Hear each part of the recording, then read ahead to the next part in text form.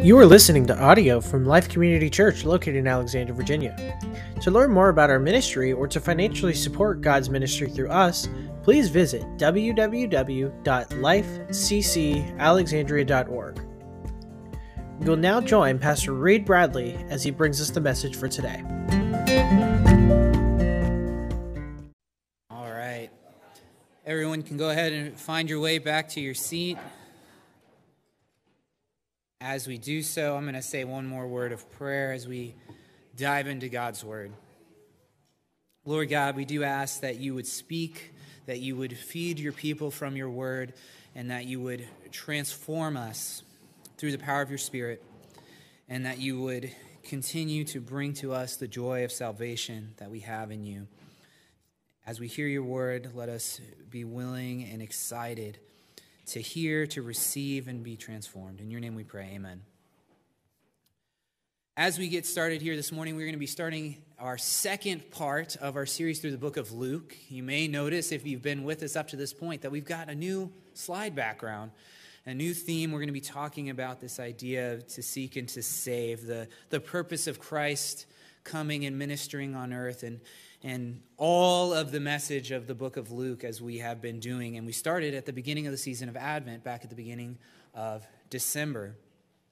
And so this morning we're going to be going, and we're going to be in Luke chapter 3. If you've brought a Bible, we encourage you to go ahead, open that up, pull it up on your phone app, however it is that you are going to be reading and following along in God's word. We encourage you to go ahead and do that. We're going to be in chapter 3, starting in verse 1 in just a moment. And we are excited to be approaching God's word this morning. As a reminder, we have followed along and we have seen this incredible narrative of Christ's birth. And not only Christ's birth, but also John, who would be known as John the Baptist or John the Baptizer, and his birth. And these unusual circumstances in the breaking of what in many ways was a prophetic silence that had occurred between the Old and the beginning of the New Testament. And this morning, we're going to be focusing particularly on John, on his preparation of the people to receive Christ. And it's fitting for us, as we begin 2024, to consider, are we ready for Christ's work in us this year? Are we ready? Are we prepared?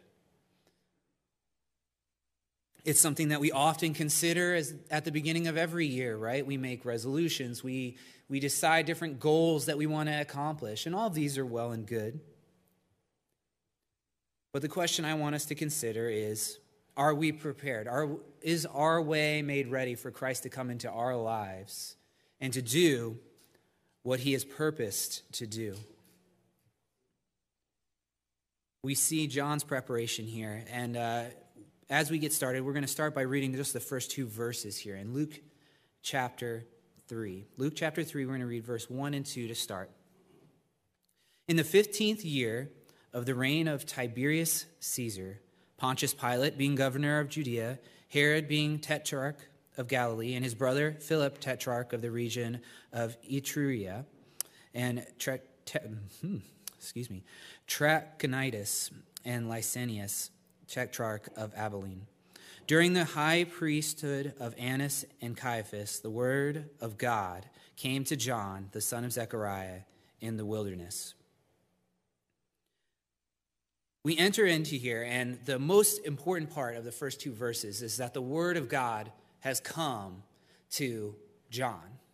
That John, the son of Zechariah, or who we would know as John the Baptist typically, John the Baptizer, he has received the word of God. The word of God has come to him, has sought him out. This is the word and the phrase that is used so often in the prophets of the Old Testament.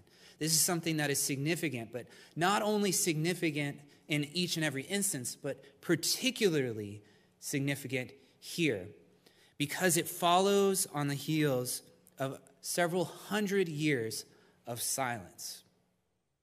And all of this historical grounding that Luke gives to us so that we would know the time of the beginning of John's ministry and thereby the beginning of Christ's ministry. This shows us the historical time frame and the setting, a transition of Caesars and the governors and many other powers and levers that were around. And even there was an overlapping of the high priesthood where one had retired but was not dead yet, and the new one had taken over running things. But the silence has been broken. And if you were a Jew in that time, this is what you had been waiting for, right? That God had given word through his prophets of old and then suddenly stopped.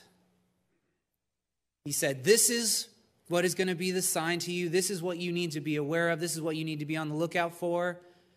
That's all I have to say on the matter until I begin speaking again. And he had let his people sit in silence.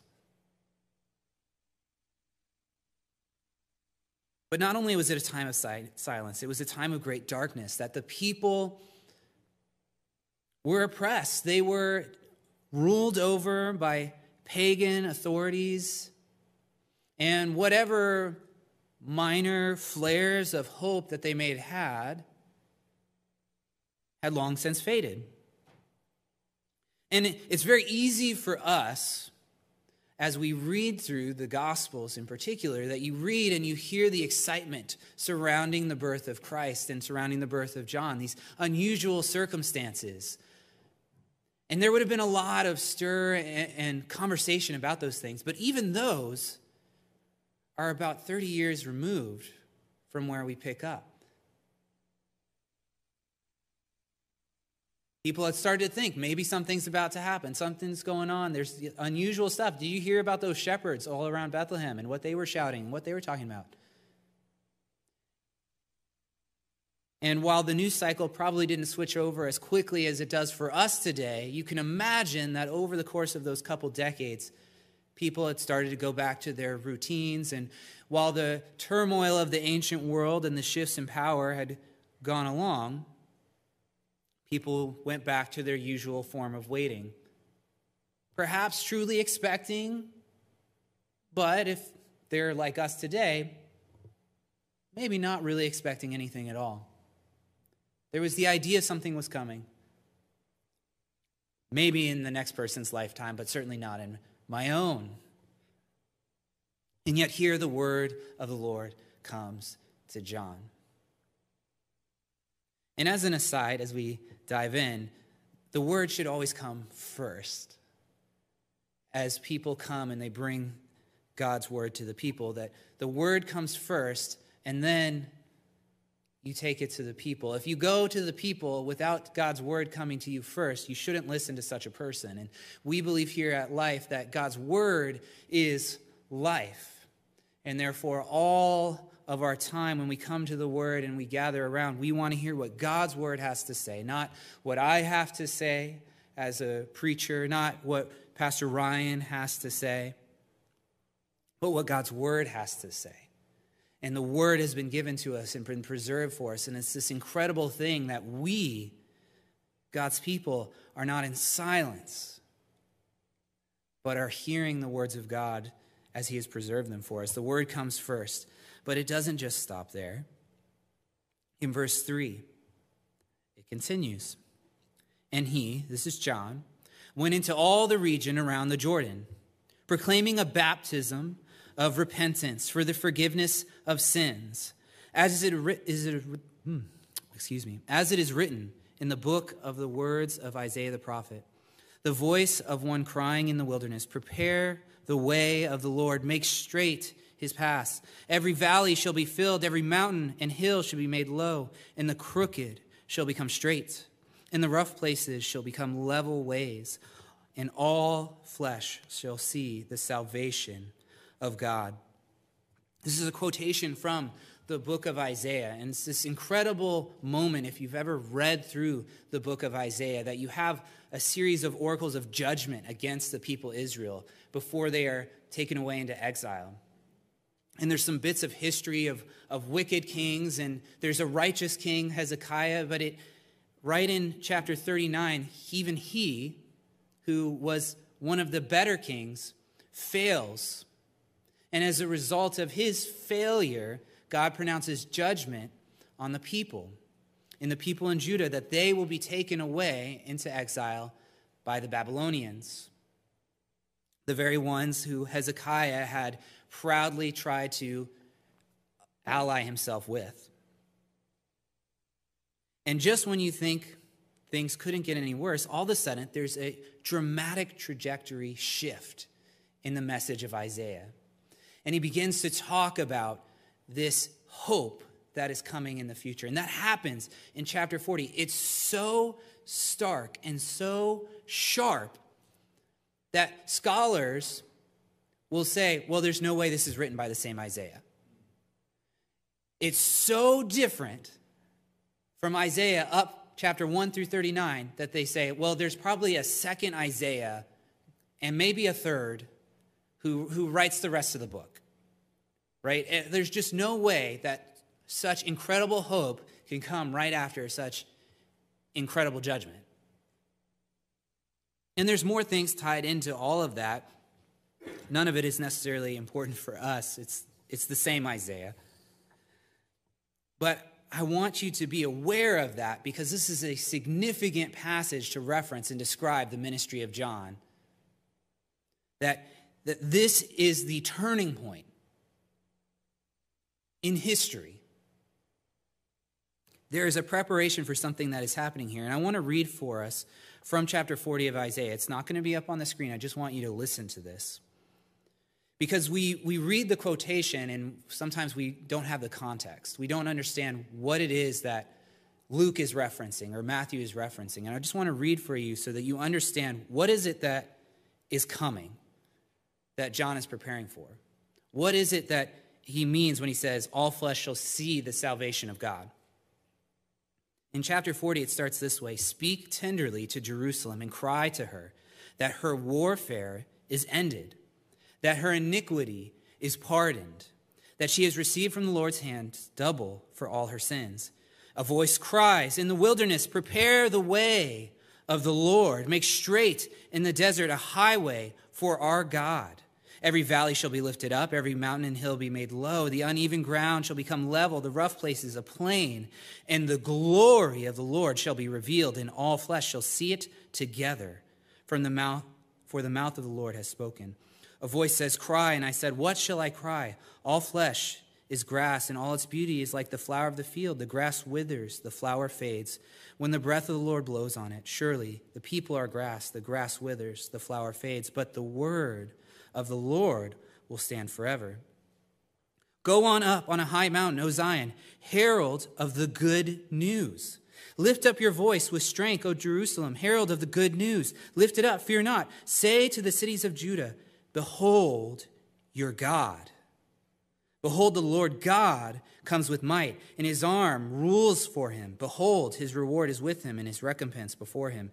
He will tend his flock like a shepherd. He will gather the lambs in his arms. He will carry them in his bosom and gently lead them with those that are young. The announcement in the wilderness, make way, make a path. This isn't just anybody who's showing up on the scene. This isn't just a good king returning to the throne of David. This isn't just, well, the kingdom of Judah shall be reestablished. This is God showing up. Prepare the way. The Lord is coming. And the expectation for the reader who knows Isaiah as he begins to read this is not that Jesus who comes after John is just simply a great man. Not just that this is simply just any person showing up, continuing the ministry that God has laid forth as it has been up to this point. This is something unique and different. This is God himself showing up on the scene. And so they're called, prepare. And he begins preaching this message out in the wilderness. And it's incredible because as he's preaching, people are gathering and flocking to John the Baptist, who's dressed in camel hair, eats locusts and honey. He's not in a convenient place. He's not at downtown Jerusalem preaching this message where all the people are going to be anyway.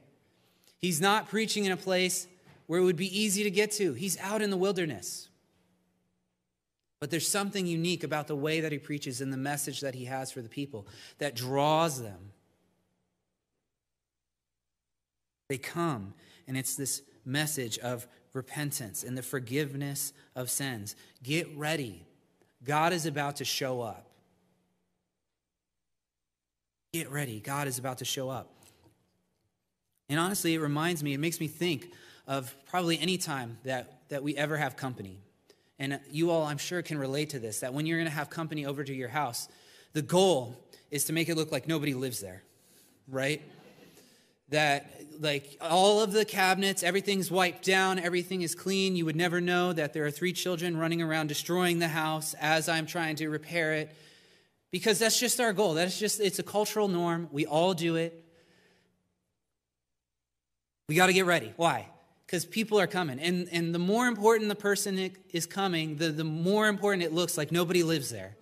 And you're going around, you're making sure, right, like, oh, all this stuff I usually leave out here because it's convenient, but it has to be away because they can't know that I read books here, or that, my kids play here, or that, they spill things sometimes, right?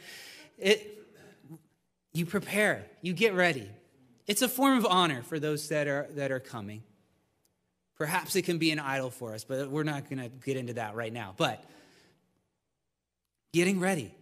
Something is coming. It's important. You want to be prepared. And this is true for us when we consider the idea that God would come into our lives, that God would interact with us, that to prepare the way, there's a sense in which we know, yes, there's some kind of element of response on our parts. And we absolutely believe, and we're going to talk about as we continue in this passage, that there's not anything that you can do to earn your salvation. It's not a matter of earning. It's not a matter of, unless you do these things, Christ will not enter into your life. But we understand, rightfully so, that there is a response. That when God shows up, we want to be ready because he is deserving of honor. So how do we do that? How do we show God honor? And the people and the crowds, they had the same question. They recognized, John is saying, God is about to show up in this unique way. I want to be ready. He's talking about this baptism of repentance, of forgiveness of sin. I want a part of that. What does it look like? In verse 7 through 14 is where we're going to continue on. He said to the crowds that came out to be baptized by him, "You brood of vipers, who warned you to flee from the wrath to come. Bear fruit in keeping with repentance. Do not begin to say to yourselves, 'We have Abraham as our father.' For I tell you, God is able from these stones to raise up children for Abraham. Even now the axe is laid at the root of the trees. Every tree, therefore, that does not bear good fruit is cut down and thrown into the fire." And the crowds asked him, "What then shall we do?" And he answered them, "Whoever has 2 tunics is to share with him who has none. Whoever has food is to do likewise." Tax collectors also came to be baptized and said to him, "Teacher, what shall we do?" He said to them, "Collect no more than you are authorized to do." Soldiers also asked him, "And we, what shall we do?" And he said to them, "Do not extort money from anyone by threats or by false accusation. Be content with your wages." It's a harsh message on the front end that John preaches to the people. Brood of vipers, not a traditional greeting, right?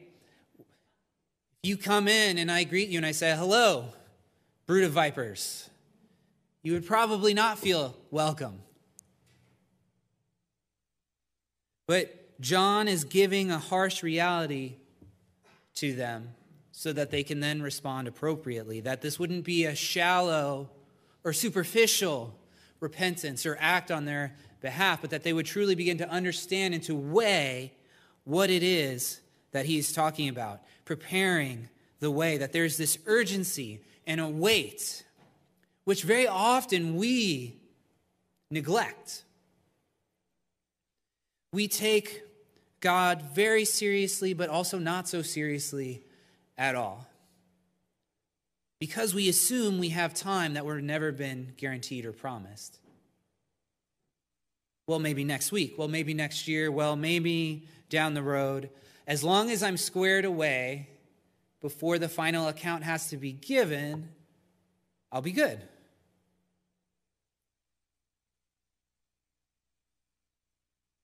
John says the axe is at the roots. The fruit is being judged.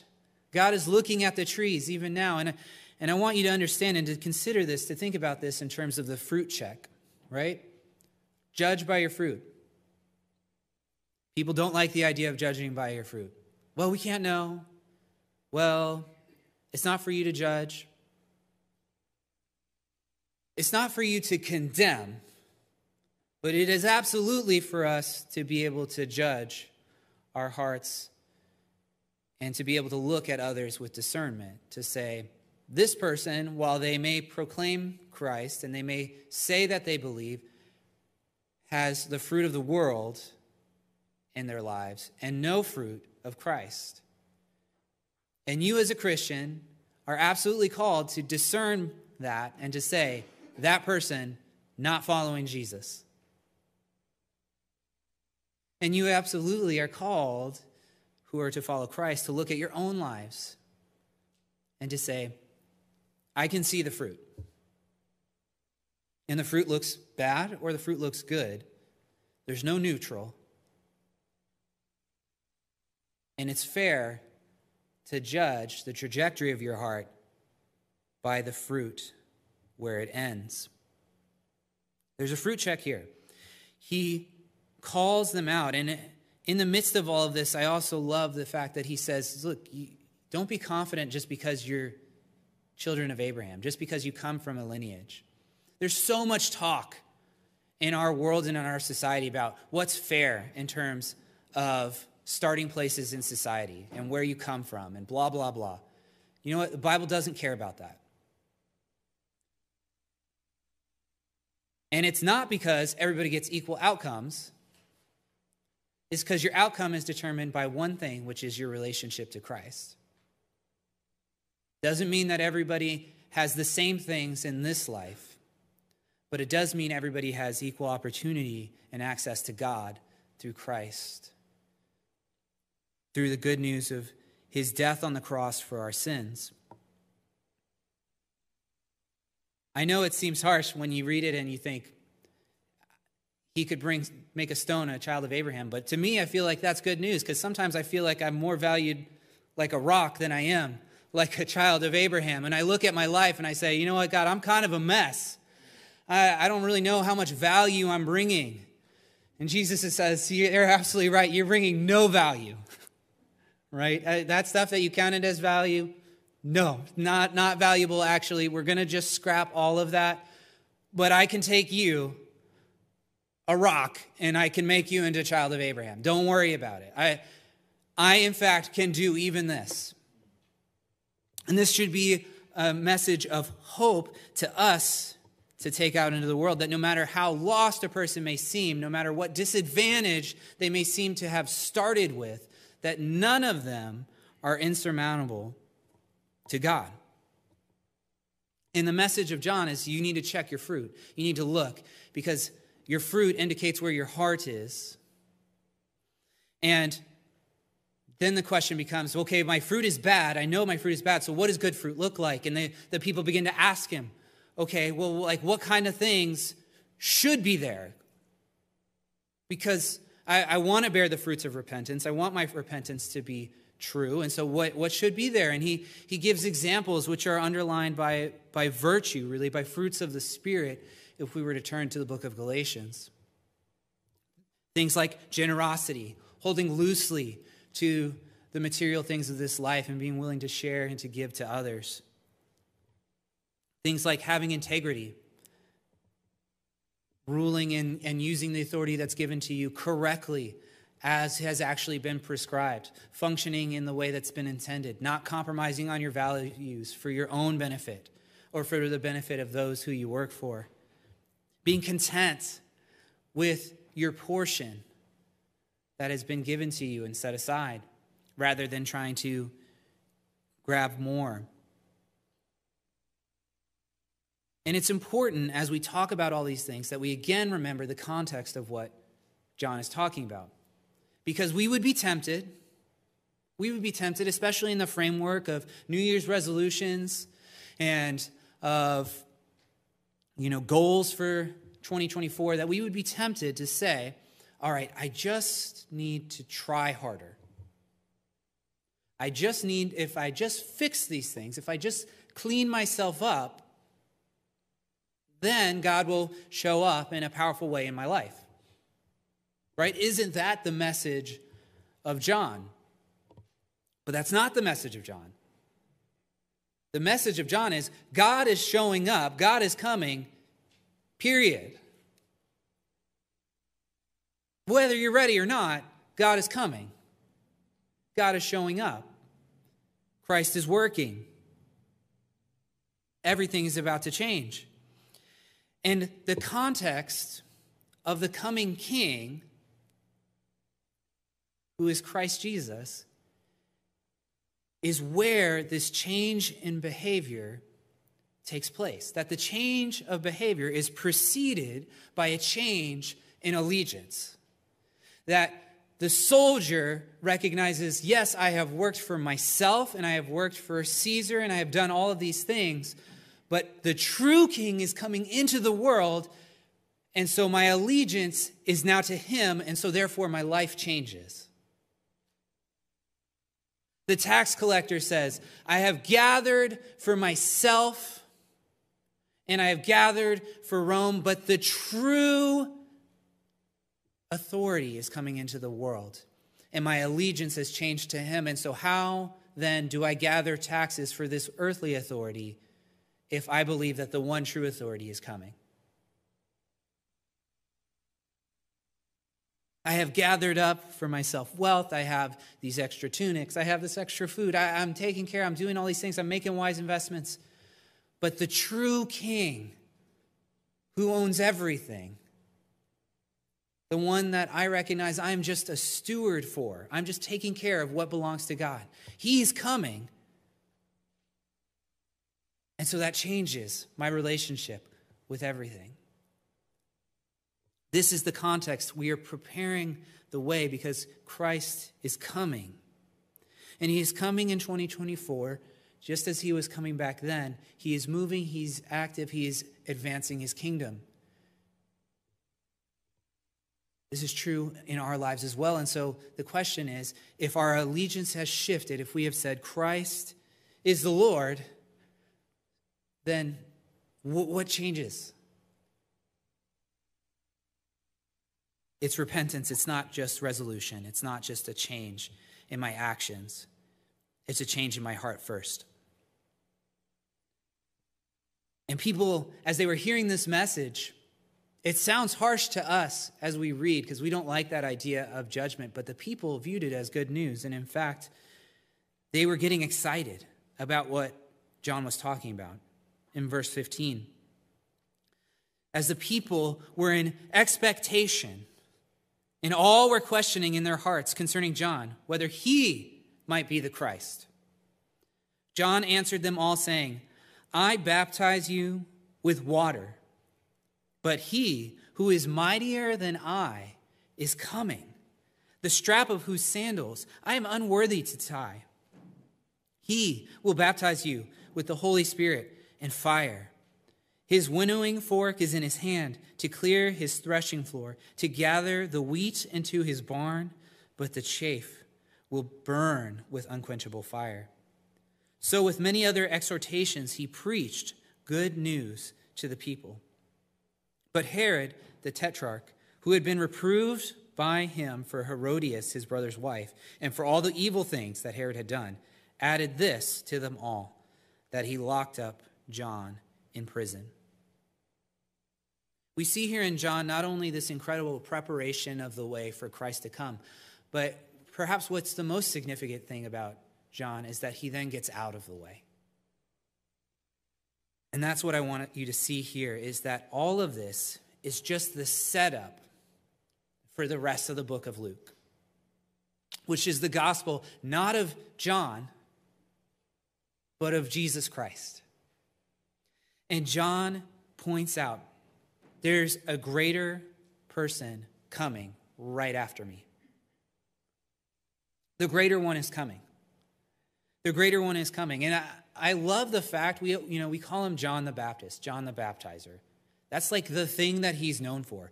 And one of the first things he says about Jesus is, yeah, his baptism is better. Yeah, I know you call me John the Baptist. Jesus is the better baptizer. Like the one thing that John is known for amongst all of us, he says, yeah, but Jesus does it better.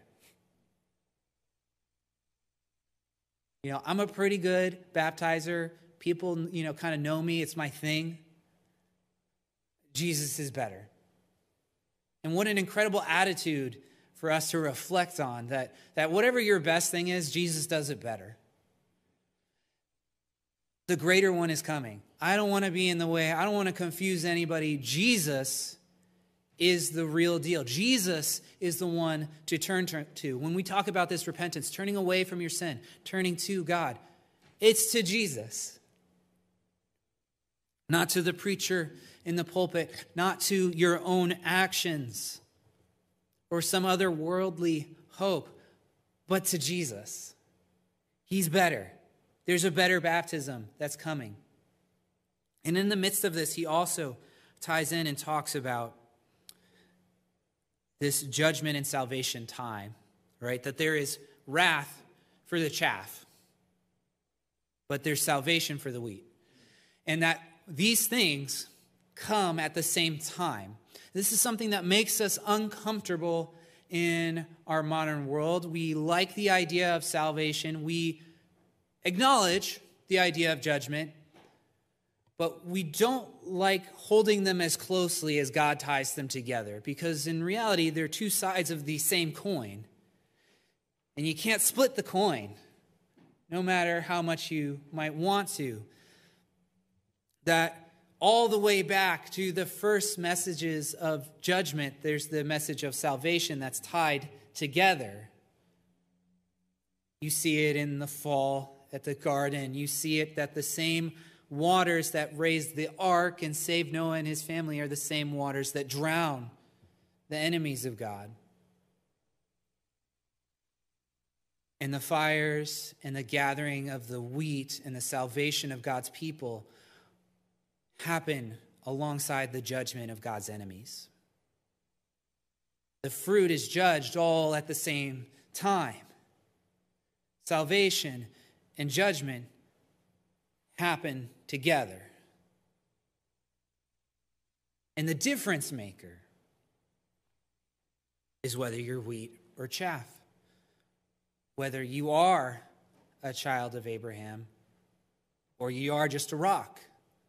And all of those things are determined by your allegiance. Where is your heart? Is Christ your king? Or are you your king? Or is your job your king? Or is your family your king? Is your spouse your king? And on and on and on. Is anything else your king? Or is Christ the king in your life? You can check your fruit and you can see. God has not left it to be a mystery to you, because he desires for you and I to be able to walk in confidence before him. And even in the midst of this, even though we kind of get a little uncomfortable as we hear this, it's good news. It's good news. Why? Well, because there's a barn, and because the wheat doesn't get burned. Because Christ knows who belongs to him, and he is going to gather and save his people. And when you understand that judgment and salvation come at the same time, then you, if you are one of God's people, if you are a child of God, which is by Christ's work on the cross, you can look forward to rather than dread what is coming. Because Christ's return one day is salvation for you. It is confidence and joy for you. And so it was for the people then who were listening and were repenting when they heard the preaching of John. That's why it says he preached the good news to the people. We read through these verses and we say, brood of vipers, trees getting cut down, deforestation. I'm not a big fan. Does it sound like good news to me? But that's because we don't understand the severity of who we are apart from Christ, or the incredible gift that can be ours, bought by Christ. It's not so incredible or amazing that the world would be under judgment and condemned for its wickedness, or that we as part of the world would be so. What is amazing is that God would save any, that God would provide a way to receive salvation at all. And he has. And that's why it's good news. As we close out our time, I want us to consider what is the need of 2024. I mean, it is fitting. It's a natural stopping point as we transition from one calendar year to the other. I know we didn't all pause our lives, right? We've all continued living. Or maybe you already feel like it's too late. I already botched up. All right, 7 days in, maybe 2025. We'll just come back then. Whatever case, what is the great need? What is the great need of 2024? And I want you to understand that it's quite simply, it's repentance. It's repentance. What is going to transform the world? What is going to transform your life? How is it that we can be prepared in 2024? It's repentance. It's not revolution. It's not some dramatic change, right? It's an election year. Everybody's going to say the outcome of that is going to determine the outcome of the world. It's not. There probably is a right way to vote, and there probably is a better outcome. I don't have any doubt of that. But the revolution or the change in powers in the election, that's not my hope. I hope it's not your hope. Revolution, that's not what we're looking for. But not only that, it's also not resolution. It's not, I need to just try harder. I'm going to set myself some serious goals. I'm going to stick to it. You and I, we can't keep to our goals. We can't will ourselves to be better, to be prepared. What do we need to do? We need to repent. That means turning away from our own power and our ability and our inclinations, our sin, and turning to God, turning to Christ as the hope, as the only one who can redeem and to rescue us. So I want you to consider these. First of all, what is the fruit that is growing in your life? Be honest with yourself. What is it that is growing in your life? Now, you can look at things in your life and you can say, this is good. And you look at other things and say, this is bad. Okay, but what is growing? What is thriving in your life right now? Okay, because it's going to be a mixed bag in 2024. It is going to be, and for my life, it's going to be for your life. There's going to be stuff that's still sin in your life that you need to turn away from. And there may be things that are good in your life that you feel like, well, like comparatively, this seems like good. What's growing? Are the good things in your life growing? Is that fruit that God is producing in you? And it's becoming more, and it is thriving. There's an abundance of that. Is it on the increase?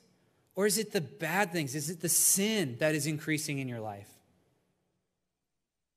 What is it that's being practiced? What are you getting better at? Because if you're not getting better at following Christ, if you're not seeing that grow in your heart, you will get better at sinning. That's the default. Everybody, the default box that is checked for us is improve sinning for 2024, unless we turn to Christ. I mentioned the fruit of the Spirit earlier, and it's important because it's the fruit of the Spirit of God in your life. It's not the fruit of you. It's not the fruit of me. It's not the fruit of hard work. It's the fruit of the Spirit as we turn to him. And I want you to understand, what do we need? We need a change of Lord. And then we can have that change of heart and that change of what is growing out of us. The reality is all of the problems in our lives and the world around us stem from the fact that we and others are worshiping the wrong thing. And a problem that we have worshiped ourselves into, the only solution is going to be that we worship our way out of it by worshiping the correct Lord and Savior. And so where is your allegiance this morning? Who is it that you are expecting? Because I've got news for you. Jesus is coming. In the gospel, he says, I stand at the door and I knock.